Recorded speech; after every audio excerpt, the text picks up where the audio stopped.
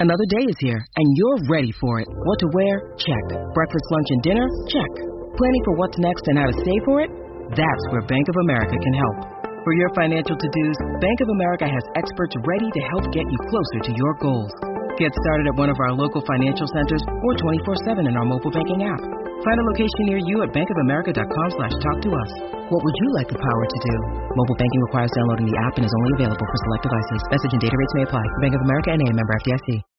When you need mealtime inspiration, it's worth shopping Kroger, where you'll find over 30,000 mouth-watering choices that excite your inner foodie. And no matter what tasty choice you make, you'll enjoy our everyday low prices, plus extra ways to save, like digital coupons worth over $600 each week. You can also save up to $1 off per gallon at the pump with fuel points. More savings and more inspiring flavors make shopping Kroger worth it every time. Kroger, fresh for everyone. Fuel restrictions apply. Jewelry isn't a gift you give just once. It's a way to remind your loved one of a beautiful moment every time they see it. Blue Nile can help you find the gift that says how you feel and says it beautifully, with expert guidance and a wide assortment of jewelry of the highest quality at the best price. Go to BlueNile.com and experience the convenience of shopping Blue Nile, the original online jeweler since 1999. That's BlueNile.com to find the perfect jewelry gift for any occasion. BlueNile.com.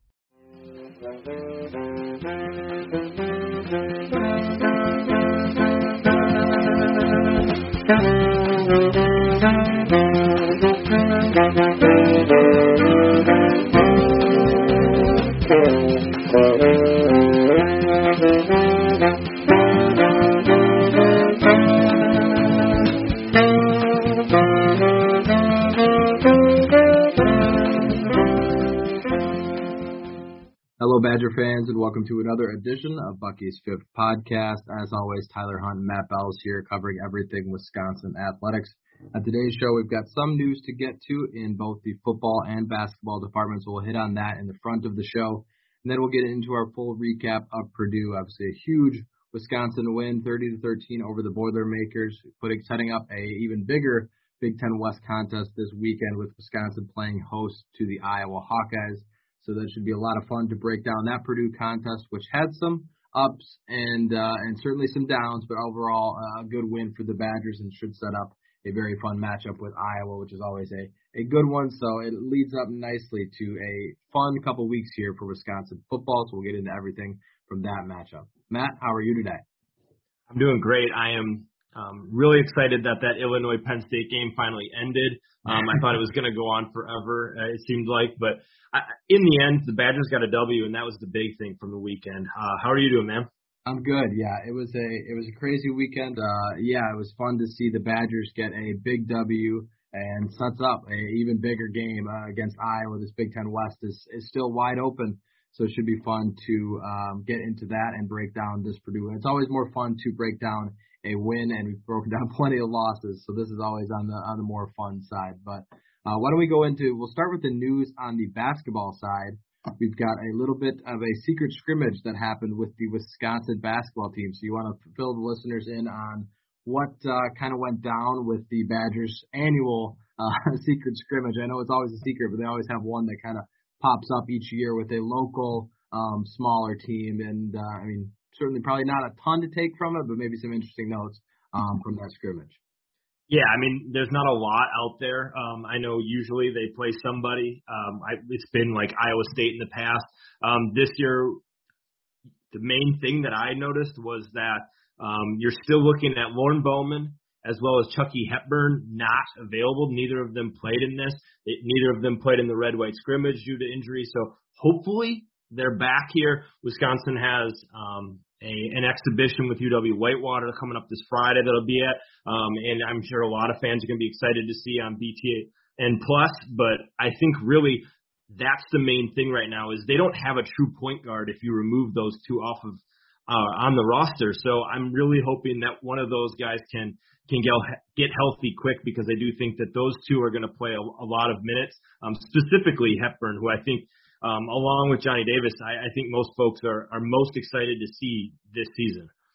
Yeah, I think that's the big thing that you can take from something like this is those guys. I mean, now you're going into. I mean, you're still got some time before the basketball season officially tips off, but with them getting started with stuff on Friday, you've all of a sudden you want both of those two not only just to be available for these early season matchups, scrimmages, exhibitions, stuff like that, but also you want those two to just be in practice and able to go. And right now, the longer that these guys are out, the less development you have. And it's one thing if you've got an experienced guard, say if Brad Davison was a little banged up, that's probably not the end of the world. He's played enough basketball for Wisconsin to know the system, how things go, play it at this level for a long time. But with these two younger guys, not really having much, no experience at the college level to speak of, you want them to be getting in there and getting as many reps as you can. And so far right now, with them being banged up, that maybe slows the development a little bit. Still exciting to see the potential of those guys, and it'll still be exciting whenever they are able to get on the floor. But right now, that's certainly something to pay attention to as you move forward. Absolutely, yeah. I mean, I can speak personally. I think Chucky Hepburn's going to play a ton, assuming he's healthy. I think he's going to be your starting point guard. But once again, that comes down to health and availability. So hopefully they get that squared away, because I think fans come in for that scrimmage, our exhibition, I should say, as well as a week later for their first game, are really going to be looking for Hepburn, I think. Yeah, he's an exciting player. We've, of course, followed him for what seems like years now with his recruitment, and now finally going to be on the court for Wisconsin basketball. Exciting time for that group as they move forward. All right, the next piece of news, we'll go ahead and talk about some awards. Leo Chenal and Colin Marsh earned Big Ten weekly awards. Not at all that big of a surprise, especially on the Chenal side. Just a dominating game. 3.5 sacks, 9 tackles, just was all over the field against Purdue, which you talk about a guy that, you're not really surprised that has just really came out and played to the even higher level. That's Leo Chenal. Really starting to press, and I think people across the country are starting to take notice for him. But the big one is Colin Marsh being named as Special Teams Player of the Week. I think that's significant because in all offseason we talked about Colin Marsh and his, struggles throughout his career. For him to come out and be 10 of 12 on the year, which is huge. I mean, just you wanted him to be consistent. So far he's done. He deserves all the credit in the world for bouncing back and being the player that we all were hoping to see. And, we both have been, I don't want to say critical, but there were times where Colin Marsh, I was critical. Let's be very honest here. We both were a little bit, harping on his inability to consistently make kicks. He's completely turned that around. So we've got to tip cap to Colin Marsh to not only be making kicks, but be winning big awards. Huge accomplishments for both of these guys. Yeah, absolutely. I mean, I think you definitely have to feel great for Colin Marsh. I'm not going to go too much in detail because I know Drew wrote up an article, an appreciation post to him. He's having a phenomenal year. I hope he continues to do it. I just don't want to jinx the hell out of the kid because things are going well at the kicking position. We haven't seen stability at the kicking position and really just a confidence at that position for a while. So I'm just gonna say I am hopeful that it continues that way, especially in a low-scoring game upcoming probably against Iowa. You want all the points you can get, and that means kicking game. But then Leo Chenal, I mean, the kid's been a monster of late. He's only played in the 5 games, missed those first 2, but he still leads the team in tackles by 3. He leads the team in tackles for loss with 9.5 on the year in just 5 games. That's really impressive. And then he's averaging a sack a game as well, leading the team in sacks. So you're looking at a kid who also has the most forced fumbles, just playing out of his gourd right now, and hopefully he keeps it going because he is an energizer for this defense. He brings a ton of energy, a physicality to the way he plays, given his size, and I think you're looking at a kid who's made a tremendous jump from playing last year in those few games as his first year as a starter to really dominating this year. And I think you look at it and he's probably the most physically impressive and guy when you look out on the field and see what he's doing. Probably the best middle linebacker. I mean, Sanborn's probably in general just as talented, but I think Chenal just brings a dynamic capability that I think Wisconsin really hasn't had since maybe TJ Edwards or Chris Borland. I think he's kind of got that level and that level of attitude to him that I just don't think a lot of linebackers have had at Wisconsin in some time. Yeah, he's really just been a dominating force out there for the Badgers. Really came along well. Not a guy that we expected to make a huge jump, but really is taking that and even more so the way he's been playing. And like you mentioned, physically imposing. I love that he puts writes death row on his arm. Just a scary dude that I would not want to be lining up across with when we see him barreling down. With that speed, that size that he's got is just really scary, and he's been really impressive and will likely be a huge factor once again coming up against an Iowa team that should be a really, really, really physical football game.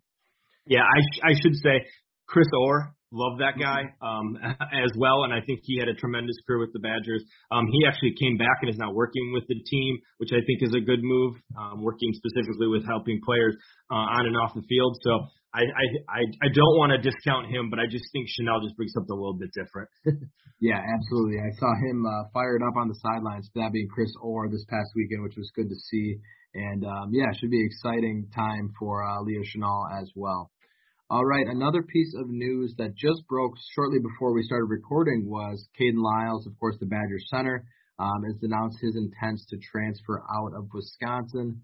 Not super surprising. I mean, you've looked at the way this year has gone for him. Expected start at the beginning of the year, just hasn't really panned out in that situation. Of course, you had some rotation in there at the offensive line, really at every position, but, Caden Lyles not really getting a ton of snaps, a ton of reps. A very talented player, could certainly go somewhere else and get that. But maybe the timing of it a little strange. I know there's been a lot of guys entering the transfer portal at kind of an awkward time in the season where you can't really go somewhere new right now, so you're kind of in that limbo situation. But hopefully he can go and find a place to play out the rest of his career. I know things have kind of ebbed and flowed for him throughout his entire time at Wisconsin, but what do you make of that decision and that announcement?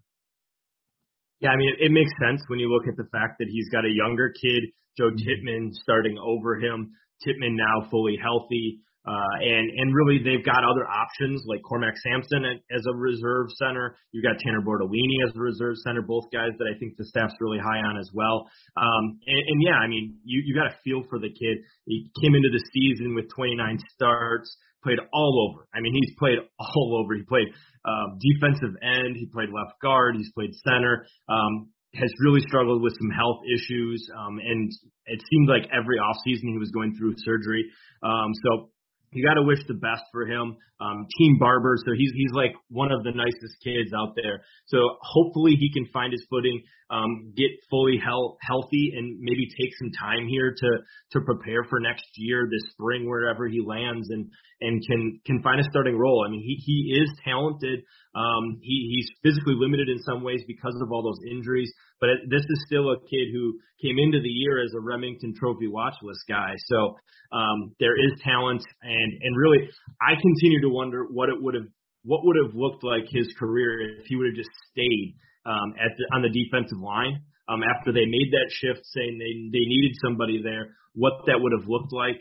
I know that they've got a couple guys that have kind of jumped up, Keanu Benton specifically, but you just wonder if that would have maybe taken a little less pounding on his body as a defensive lineman. So best of luck to him. And who knows? I mean, his brother seemed to have found some success after transferring. Maybe he can too. Yeah, absolutely. That's a great point when you note that, of course. The family having that transfer. Hopefully he does find success. I mean, he's been a player that has put his time in at Wisconsin, done really whatever the team, the coaching staff has asked him to do. Like you mentioned, moving positions. That is, has to be hard on a kid for sure. He stepped up into and moved into the offensive line role. And, throughout his career, up until, I know this year was maybe a little bit of a struggle for him, but before that, battled through injuries and played fairly well when he was out there. I know consistently not out there as much as he probably wanted to, but certainly a guy that gave a lot to Wisconsin, and you hope that he lands on his feet and can finish out his career strongly wherever he does end up. All right, that'll wrap up that piece of news. We'll go ahead and get into our next piece and get into the injury report and presser from this past week, and, of course, leading into this Iowa game. In terms of the injury report, the only big and major piece to take is the fact that the entire tight end room seems to be completely banged up. We've talked about it, early in the season we talked about, and in the off season, all of a sudden the tight end room having a ton of depth. Well, thankfully they do, because right now It just seems to be the injuries continue to mount at that position. So, I mean, in terms of injury report, that's really the big takeaway. But major things when you notice, Eschenbach, Cam Large, Jake Ferguson, all of them banged up right now and on the injury report, which is not a sight you want to see. I mean, you all of a sudden last week with Saturday, you saw Jalen Franklin in the game because they had so many injuries mounting at that spot. So what did you make of the injury report that came out earlier today? Yeah, I mean, that's the big thing with Cundiff. Eschenbach, Large, Rucci, all down. They're really shorthanded.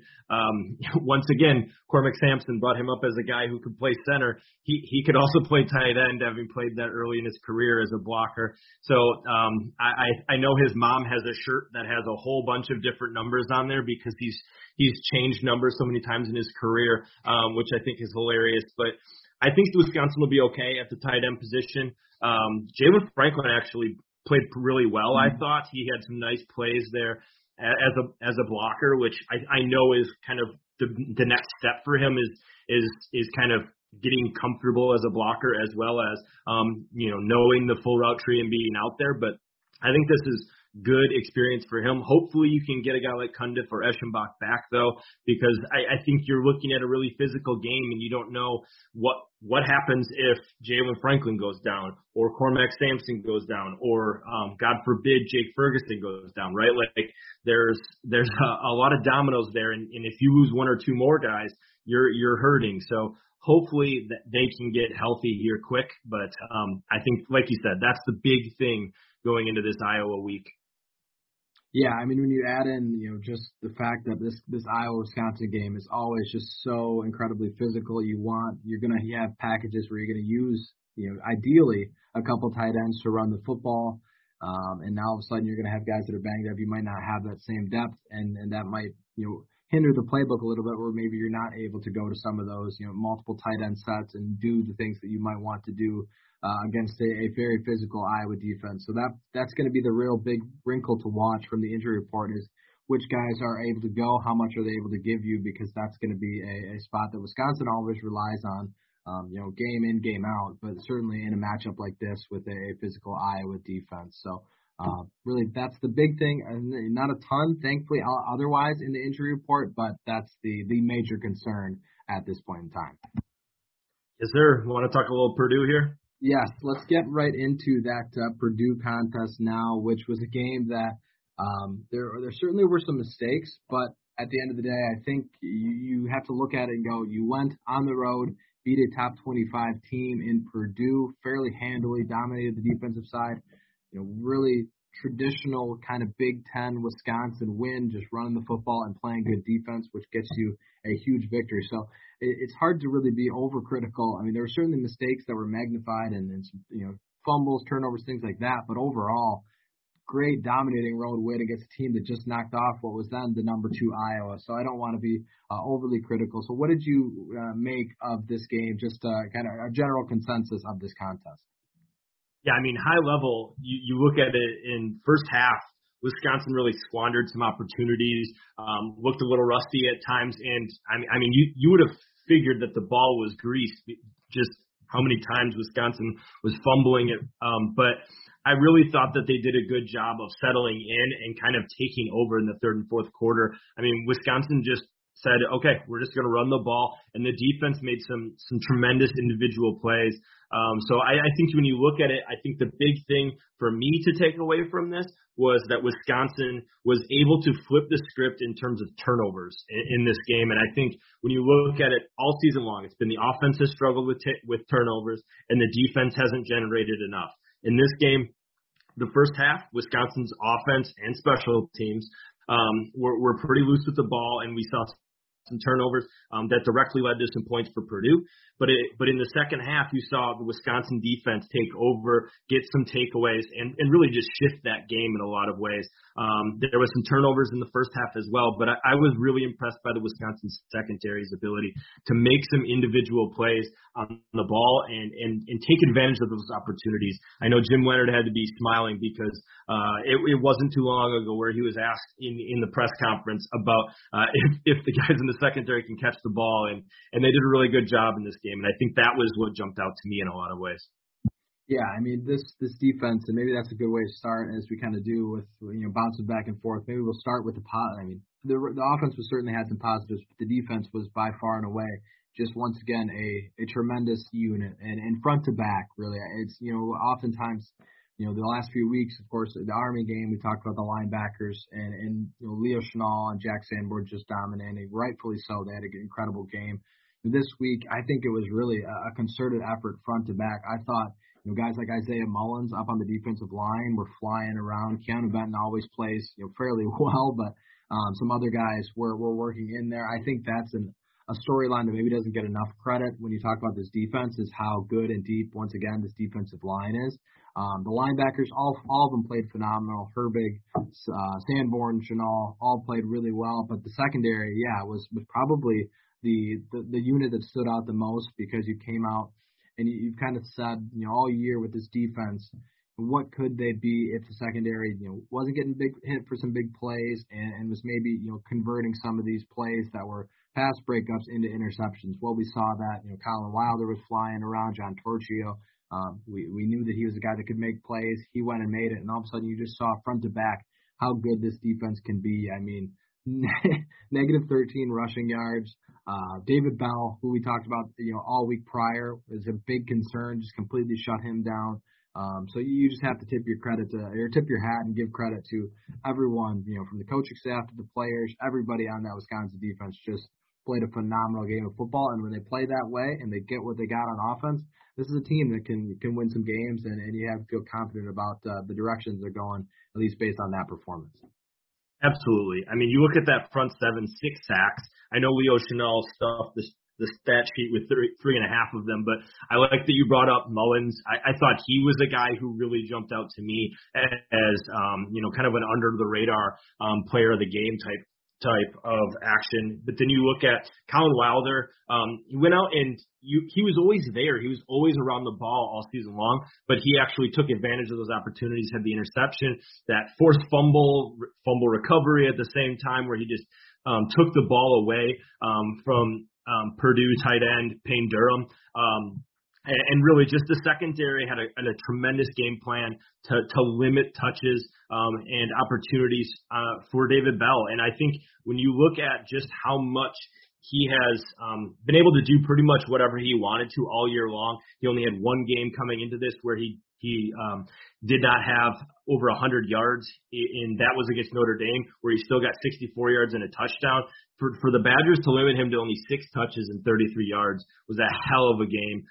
But yeah, I think the front seven continues to dominate and puts the secondary in places that they can succeed. And in this game, they made the plays, and I think that's the biggest thing, because if Wisconsin can get turnovers, they can run through the rest of their schedule. I think that's been the missing thing, is taking care of the ball on one side and being able to make plays on takeaways on the other side. And you saw it. Aiden O'Connell, we knew, had a tendency to sometimes throw interceptions, threw 3 of them. Wisconsin did a great job of that, got after the quarterback, and really did what they've been doing all year long in terms of stuffing the run. And negative 13 net rushing yards is pretty dominant, and really it tells about how Wisconsin, you take away that defensive score that Purdue had, and this game is even less close than it was. I mean, you're looking at a 30-6 game. So Wisconsin, I think this was by far their best performance of the year.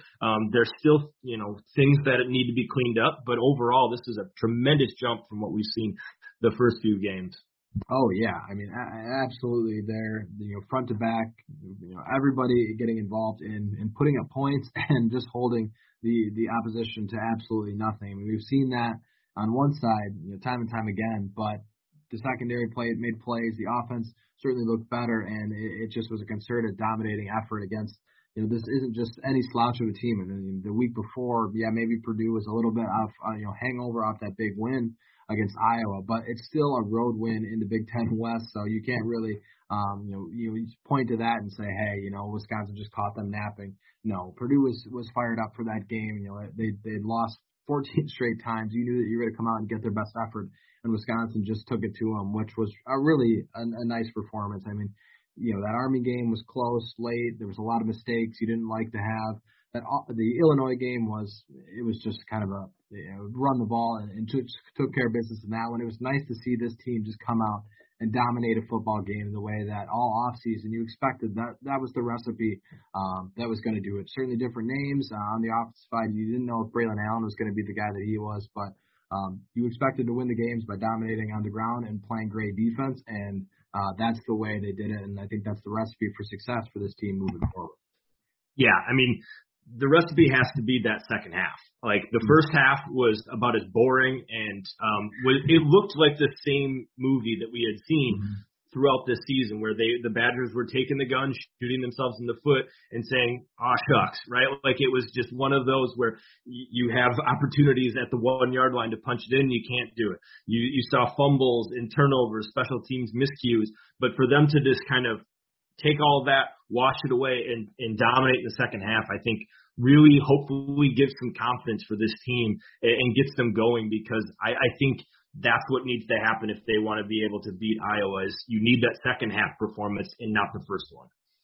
Yeah, I think that's a great point. I actually watched the game. I was doing some stuff and I watched the game on delay and I was like, man, this first half is is crawling and I'm like, oh man, here we go. We're set up for the same thing that we've had however many weeks in a row now. But thankfully that second half they came out and really took it to this Purdue team on both sides of the ball, which was nice to see. So, I mean, in terms of what we want to talk about defensively, I think that kind of puts a bow on it. It was just a dominating effort. I don't know how many times we can sit here and just say how great this team is because that's been an ongoing trend for weeks now. Offensively, of course, we can start with the positive, maybe with the run game. Once again, really looked good. Chez Mellusi and Braylon Allen, I think every week, the more that those guys get into a rhythm, not only with each other, but with the offensive line, I have to give credit. We've harped on the offensive line throughout this year. I think they had one of their better performances in terms of running the ball.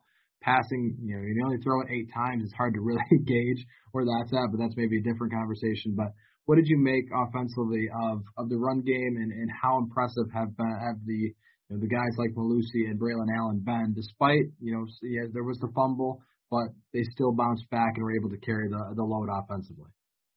Yeah, I think that 1-2 punch is really taking a nice step. I think what the offense is wanting to do now. Like they have an identity. That was something that Paul Chryst had said. We want to find an identity. Well, your identity is you got 2 talented tailbacks and you need to hand them the ball. And the Wisconsin offensive line, I know a lot of people are going to bring up pass pro, and we're going to talk about that. But Wisconsin has never been tremendous at pass pro. It is lean on teams with your big hog mollies and run the ball. And in this group right now definitely is a better run blocking group than they are a pass blocking group. And there's really no question about that. There's still some miscues, some things to clean up, even in the running game where you could see Purdue shoot some gaps, get into the backfield, and get some stuffs. You're looking at that jet sweep action to Kendrick Pryor, which was, I think, a stupid play call.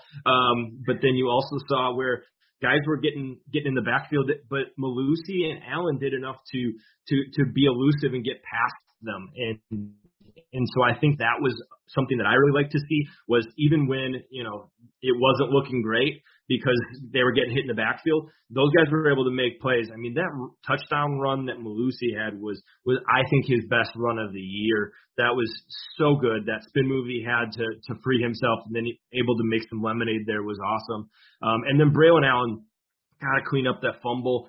He runs a little high when he's about to get hit sometimes, which opens up the ball. But I think you're looking at these two, and I think you've got to be confident with what you have. And the fact that you've kind of got a guy who's played a little bit more and a younger guy who in both of them don't bring the same skill set, I think you're in a good spot with this running game, and hopefully they can continue to move the ball because they're going to need to run the ball against Iowa. I know Iowa's going to try to run the ball on Wisconsin as well, and it was nice to see them run the ball against the defense who has been really good against the run all year long.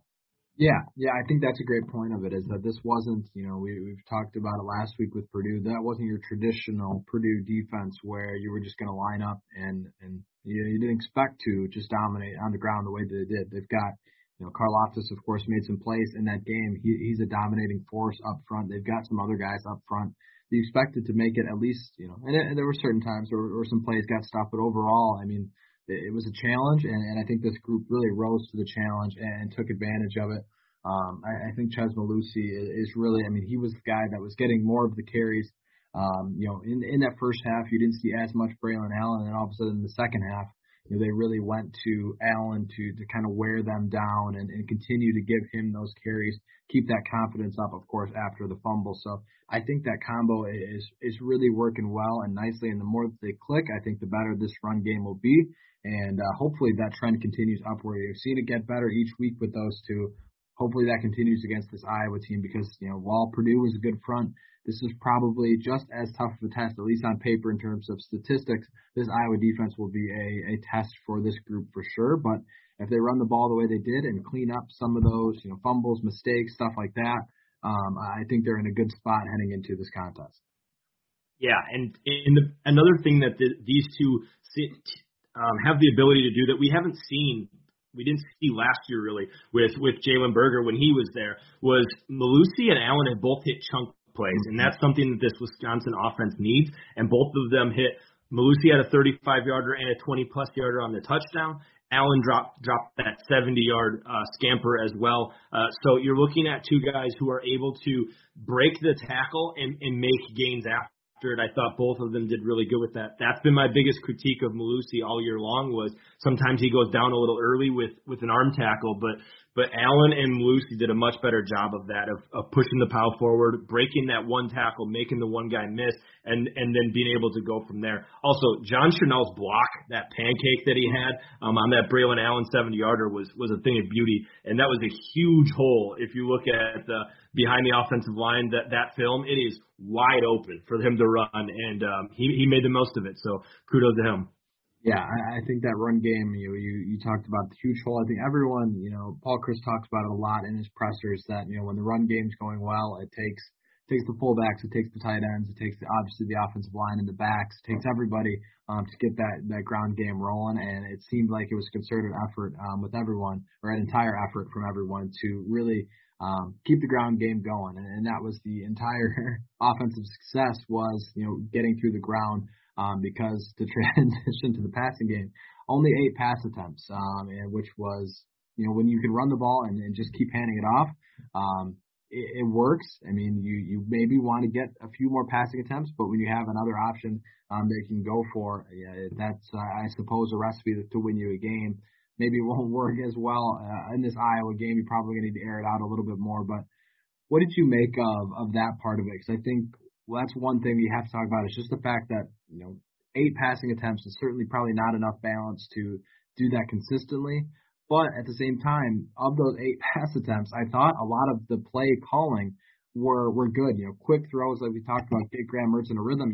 I think you would have liked to see maybe a little bit more attempt at that, because when he did have those throws, started out 5 of 5, and then the second half just really hardly any sort of passing game whatsoever. I think you got the confidence in him early, but it just kind of went away after that. Yeah, I mean, I think the early script was there.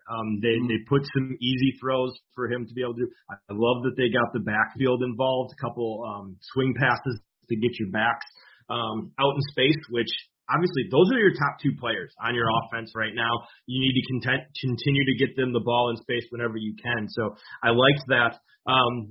But I just don't know if Paul Chryst really trusts this passing game when it comes to the offensive line and Mertz right now. I just don't think he sees enough to say, yep, we're going to throw it 20 times and find a lot of success. If we don't need to do it, let's not do it, because when you've seen the turnovers, I know that Allen had 2 fumbles, one of which he lost. Mellusi also had the fumble as well, but that's Wisconsin fell on. But you look at it as the big plays, the real, horror shows have been when they're trying to pass. So whether that be because of miscommunication by a back, whether it be a missed assignment by the offensive line or a bad throw, that's when it's popped up. So I think, you look at it as Chryst is saying, okay, we're going to cut our losses and we're going to focus on what we can do well, and we're going to do it better and better each week, which we've seen. So I think right now they just don't have a ton of confidence in this passing attack. And I might be wrong, but at the same time, they're going to need to against Iowa. I really just think that it's going to have to happen, and it's going to be instances where those easy passes need to continue to be completed like they were those first 5, but then opportunities like that one to Pryor just need to be there to give him a shot, because that ball was nowhere close, and if that's anywhere out in front of him, he could be walking into the end zone. Yeah, absolutely. I think that's a huge play there, that if you hit that, all of a sudden you give your passing offense, it's more of a threat to the defense. I mean, Purdue, while they didn't really stop the run, they really could sit there and just say, okay, they're not going to confidently call a pass and hit it. Now, thankfully, the run game was clicking, but yeah, I agree with you. I think against Iowa, they're going to say, we're going to make you make some of these passes. And thankfully for Wisconsin, when in some of those they were ahead of the chains, were able to hit those quick throws, but you're probably going to have to find some sort of confidence, some sort of rhythm to at least keep a defense honest. And I don't want to get too much into Iowa preview, but I think that's a huge telling thing. When you see an offense only throw it 8 times, Kirk Ferentz and that group is gonna say, okay, they clearly don't have the confidence to throw it. Let's make them get uncomfortable and get into those situations. So that'll be a fascinating battle for sure. But yeah, right now, if you don't have the confidence to do it and you can do the run game and run it well, I can totally understand why you get to. It's just going to be an interesting matchup to watch as you move forward, because only throwing it 8 times is a recipe that, when it works and you've got that run game, great, but if it doesn't, what's going to happen as you move forward is going to be a really interesting and telling thing to watch. Yeah, I mean, I honestly thought it was funny because all week you had heard, the rhetoric behind the scenes was, oh, they got to pass the ball more, they got to get the ball to wide receivers, and we talked about those short, easy passes too. But Paul Chryst just says, screw it, and runs the ball every damn play. So it was just funny to kind of see that game script completely flip. But you look at it, offensive line-wise, they did some amazing stuff on the ground. They still got to clean up a bunch. Penalties were killer. And Wisconsin was able to overcome it, that first drive that they were able to score on, and really go the length of the field.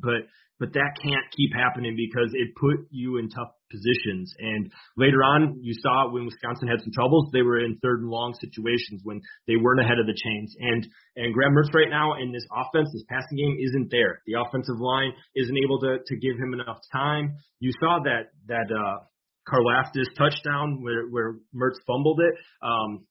Brady Schipper should have been there for the block. You could see it right away. Neither of them saw it. Neither Schipper or Mertz on that play, and they both got to do better. Schipper, I don't know how he didn't see him, to be perfectly honest, but both of them got to be able to be better there, and give Mertz a little bit more time. But Mertz has got to deliver when he's got the opportunities too. So passing game is what it is at this point. We've talked about it. They're inconsistent to a consistent point. But they got to be better, and they got to keep working at it. Yeah, that's certainly. I think the way you've got to look at it, because like we said last week, it's right now this offense is what it is. When the run games click in like that, you've got yourself a chance, because you have that defense that you can lean on. If all of a sudden the run game isn't working, then you're probably in a situation where you're going to have to get uncomfortable and make some of those throws and complete some of those passes. So that's going to be a fascinating thing to watch for as you move forward into this Iowa week, is how that passing game develops, how much they trust it, how much they go to it, and what do they do when they are eventually forced to come to it. Because, Purdue, they had enough success on the ground game to do that, but if that's not there, that's going to be an important and fun thing to watch in that X's and O's battle type of thing. Maybe not so fun for the heart rate of a fan watching that game, because it might get a little ugly if you've got to rely on the passing game too much. But thankfully, they have not had to in the last couple of weeks. Yeah, absolutely. You want to talk turnovers, fumbles, anything else you want to hit on before we get out of here? A couple other things. Play calling at the 1 after Torchio got it down to the 1 was atrocious. Like, you can't run the same play twice and run into a brick wall and then try the jet sweep at the 1. I was just like, what are we doing here? I was surprised that we didn't see a quarterback sneak, which worked just earlier in the week. earlier in the year, or a fullback dive. I think those are your bread and butter in short yardage. Use it. Like, stop trying to get cute. Let's try to pound it in there. If that's what you've been doing all game long and trying to do, why all of a sudden try to veer from that? I didn't understand it. Settling for a field goal in that situation just is unacceptable when you have a bunch of 320-pound offensive linemen who are best at running the ball. So that was frustrating. But the offensive line needs to be better there to make those holes still there. But I would have liked to have seen a quarterback sneak or a fullback dive at some point in that possession. You got 3 plays there. And then the other thing was special teams, man. Like we talked about Lars, he kicked the ball well. Andy Vujnovic still doing great as a punter, but punt return is a freaking circus still. Like, what are your thoughts on this? It's kind of like, you know how the offense, it is what it is right now and you expect it. That's kind of where you're getting to with the special teams. I mean, it's every week that you almost are just sitting there holding your breath, you know, whenever the team, you know, comes out and punts it. I think they would be better off right now just not putting anyone back there and just letting the ball bounce, and you deal with the field position where you're at, because you're just putting yourself at such a risk every time the ball is kicked. I mean, even Jack Dunn back there, when he at least would go up and catch it most of the time, and you didn't worry about it as much. You still worry about that fumble or a muff, but right now it's just incredibly inconsistent and frustrating that it's week in and week out that this doesn't get cleaned up, because it's not like a ton of them aren't physical mistakes. It's some of them are just mental or looking away from the ball, and all of a sudden you've got a muff and it's on the turf. It's hard to imagine why, you know, that these type of things can't get cleaned up, you know, throughout a week. I know Paul Chris kind of mentioned that the fumble by Ingram, he was just trying to make a play. Sure, but that's one excuse in a long line of issues with the special teams unit. So it's certainly frustrating, and it doesn't look like there's an end in sight with that. And we've seen it in, you know, this Iowa game before. You know, special teams and there's going to be mistakes will be crucial and costly in a game like that. We saw it Iowa a couple of years ago, and it was a big break for the Badgers, but in the reverse, it could be a killer in a lot of ways. Yeah, absolutely. I liked having Chimere Dike back there returning kickoffs with Devin Chandler no longer with the team. But I think when you look at just the way that the wide receivers want to get involved, if they want touches, put them in special team situations. So like they did with Dike, put Danny Davis back there at punt return. Like, what are we doing here? The kid was out there when they had issues with Jack Dunn 2 years ago. They put Danny Davis back there. So why isn't he back there now? If he's probably your guy, we've seen him in practice catching it. We know he's there. He's got the best hands on the team. We've seen that time and time again. So why isn't he the one back there? Another kid who's got a ton of experience. If we need touches for the wide receivers, that fixes a lot of different things. Put him back there and let him play. It doesn't matter if we don't get a lot of yards out of the punt return unit, as long as we don't see some of these muff situations in yardage being given away. I just think that it just makes too much sense, and I think that having your best players out there, I know I've said this many a time, but having your best 11 is just so important. And if Danny Davis is one of your best players, I don't understand why he's not back there returning the punts. If you're willing to put DK back there to return kickoffs, there's no reason not Danny Davis shouldn't be back there returning the punts.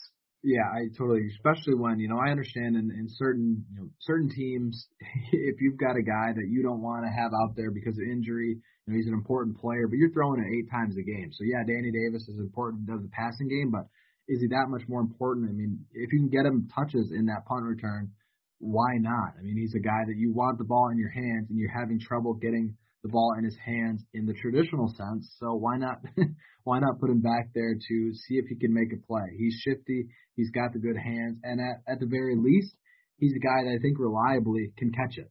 So you don't want – I'm not going to sit here and say, I expect, Danny Davis to all of a sudden give you some sort of pulse and all of a sudden he's going to break off these big returns. You just want somebody who can catch it, maybe makes a guy miss, gets you 5, 7, 10 yards, and doesn't fumble it. That's really all at this point. That's all you can really ask for the special teams, because it's so much better than any alternative that you're having right now with the muffs or the fair catching within the 10-yard line, catching it at the 5, just all sorts of the mental mistakes that continually pop up.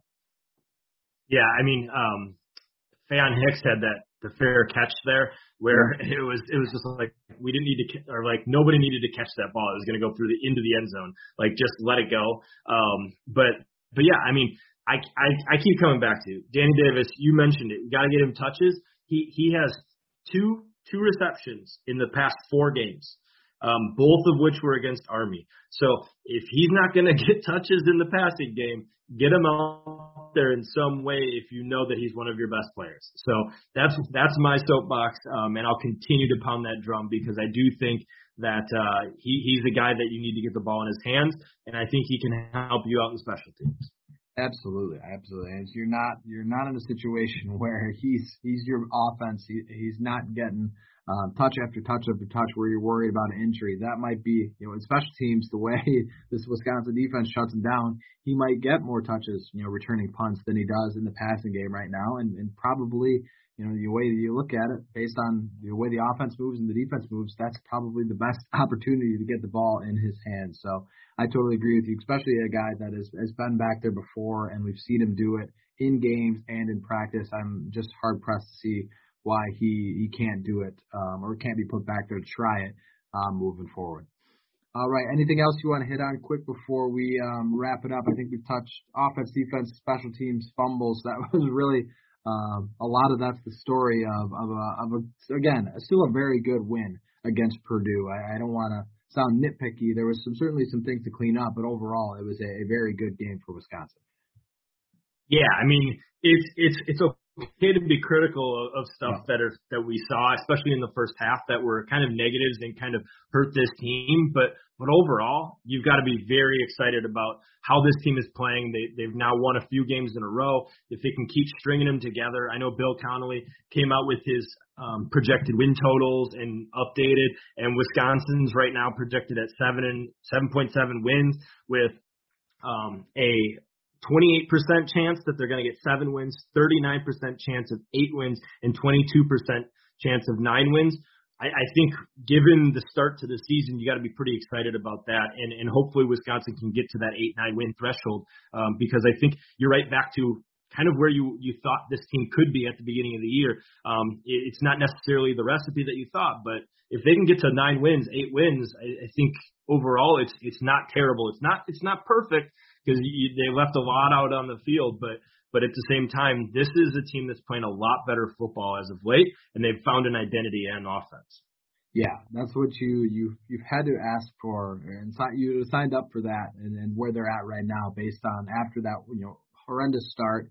If you would have said this team bounced back the way that they have, I think everybody would have taken it, because the beginning was very rough, and it's nice to see that this team has found some confidence. They're playing better, found an identity, like you mentioned. I think all of a sudden you've got a little bit of excitement to move forward, and certainly that moves them into a huge, like I said, a huge Big Ten West battle against the Iowa Hawkeyes, which is always a great game, always a great rivalry. But now all of a sudden you've got some even bigger things to play for as you move forward in this contest.